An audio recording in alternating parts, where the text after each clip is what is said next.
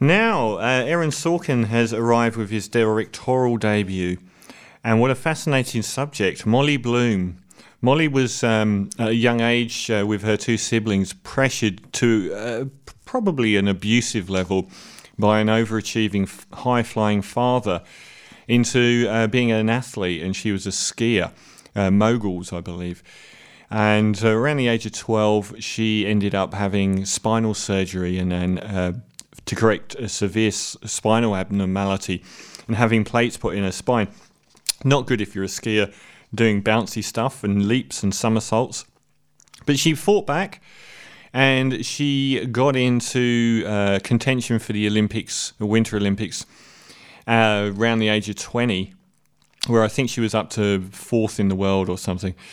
And tragically, on one of the qualifying runs, a freak accident. She apparently, when the conditions were very, very bad, they used to put pine cones and twigs in front of the jumps so that they would have some sort of depth perception approaching them. And one of these twigs, in a 1,000,000 to 1 chance, knocked her the release button on her ski as she went past it. Just a complete freak. And she was going over a jump and severely injured herself, and that was her career over. And from that point on, she, at the behest of her father, was going to become a lawyer. But she went to work in, I don't know if it's California or Vegas now, probably Vegas. But anyway, wherever she went to work, she started as a sort of PA temp and also was working in a bar, selling Grey Goose to unsuspecting punters and trying to get by on tips. And her boss, who was a complete swine, was running high-stakes poker games with a lot of very famous people. It must have been LA, actually. And these were games that were, in secret locations, and you had to be invited, and the buy-ins were $20,000 and so on and so forth. And a lot of celebrities, people we've seen, people like George Clooney, Brad Pitt, Leonardo DiCaprio, Matt Damon, all of these people were doing this kind of thing. I think that a lot of them ended up getting in severe tax problems with it as well. So she gets into this world where she's a hostess with a mostess for this guy and finds out that she loves it and she's really good at it as well.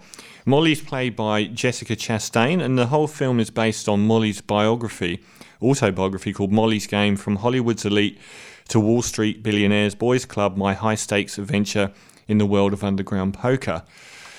And it follows her basically getting kicked out of one game and forming her own, which becomes hugely successful. She's sort of like the leader of this one game, and Michael Cera is the head honcho player. He's the best player, and he carries the most weight. And she builds this game up and makes a fortune, like $10,000 a night and upwards, and becomes very rich. And she's always sort of trying to work out whether or not what she's doing is legal. And lawyers are sort of like, yeah. And it's sort of like, it's a grey area where if you're not taking a rake from the game, as in if you're not taking a profit off the game, it's legal. So she did this for quite a while, and was a preeminent game in town. When her original sort of mentor kicked her out, she just went off and started her own game, which was twice as successful as his was. But in the end, again, Michael Cera turns on her on a dime. You get these flashes in this movement of people who, you've given your all to, in a couple of sentences, cutting you off completely. And that happens again to her. And by this stage, she's gone from being very in control to being very, very into drugs and alcohol and very depressed and everything else, but still loving what she does. So she relocates to New York and sets up an even bigger underground game. And it's here that, because of her success, and this time around it's Wall Street hedge fund people and the like, the inevitability of organised crime appears, the Russian mafia, and they want in. And if it's true, when she refuses, they come to her apartment and over Christmas beat the living daylights out of her, and she's just left with no choice. And they basically say, this is your mother's address, we won't ask again. And she gets in bed with the mafia. She also finds herself in a situation where a lot of the players are drunkards Even though they're very wealthy, they often end up losing $1 million on a game and they can't cover it. So she ends up having a lot of money owed to her from these people. So she starts taking a rake. Everyone tells her to, take a little bit of the profit to cover these people that aren't paying their debts. So she does. That's when she breaks the law. Unbeknownst to her, an enormous federal investigation regarding the criminal people involved in the Russian mafia who are laundering millions, hundreds of millions of dollars. She's stuck in the middle of it because she becomes like the focal point of the investigation because a lot of the people are turning up at her games. A lot of the people are conversing through her games about what they're doing. So there's one night there's an almighty bust and she has everything taken off of her. All her money, $5 million or so, still owed a fortune on the streets, and she just quits. But then again, it happens a couple of years later after she sort of stopped doing it all, where they come at her again and they try and prosecute her for this the illegal activity that's been going on in her connections with the Russian mafia.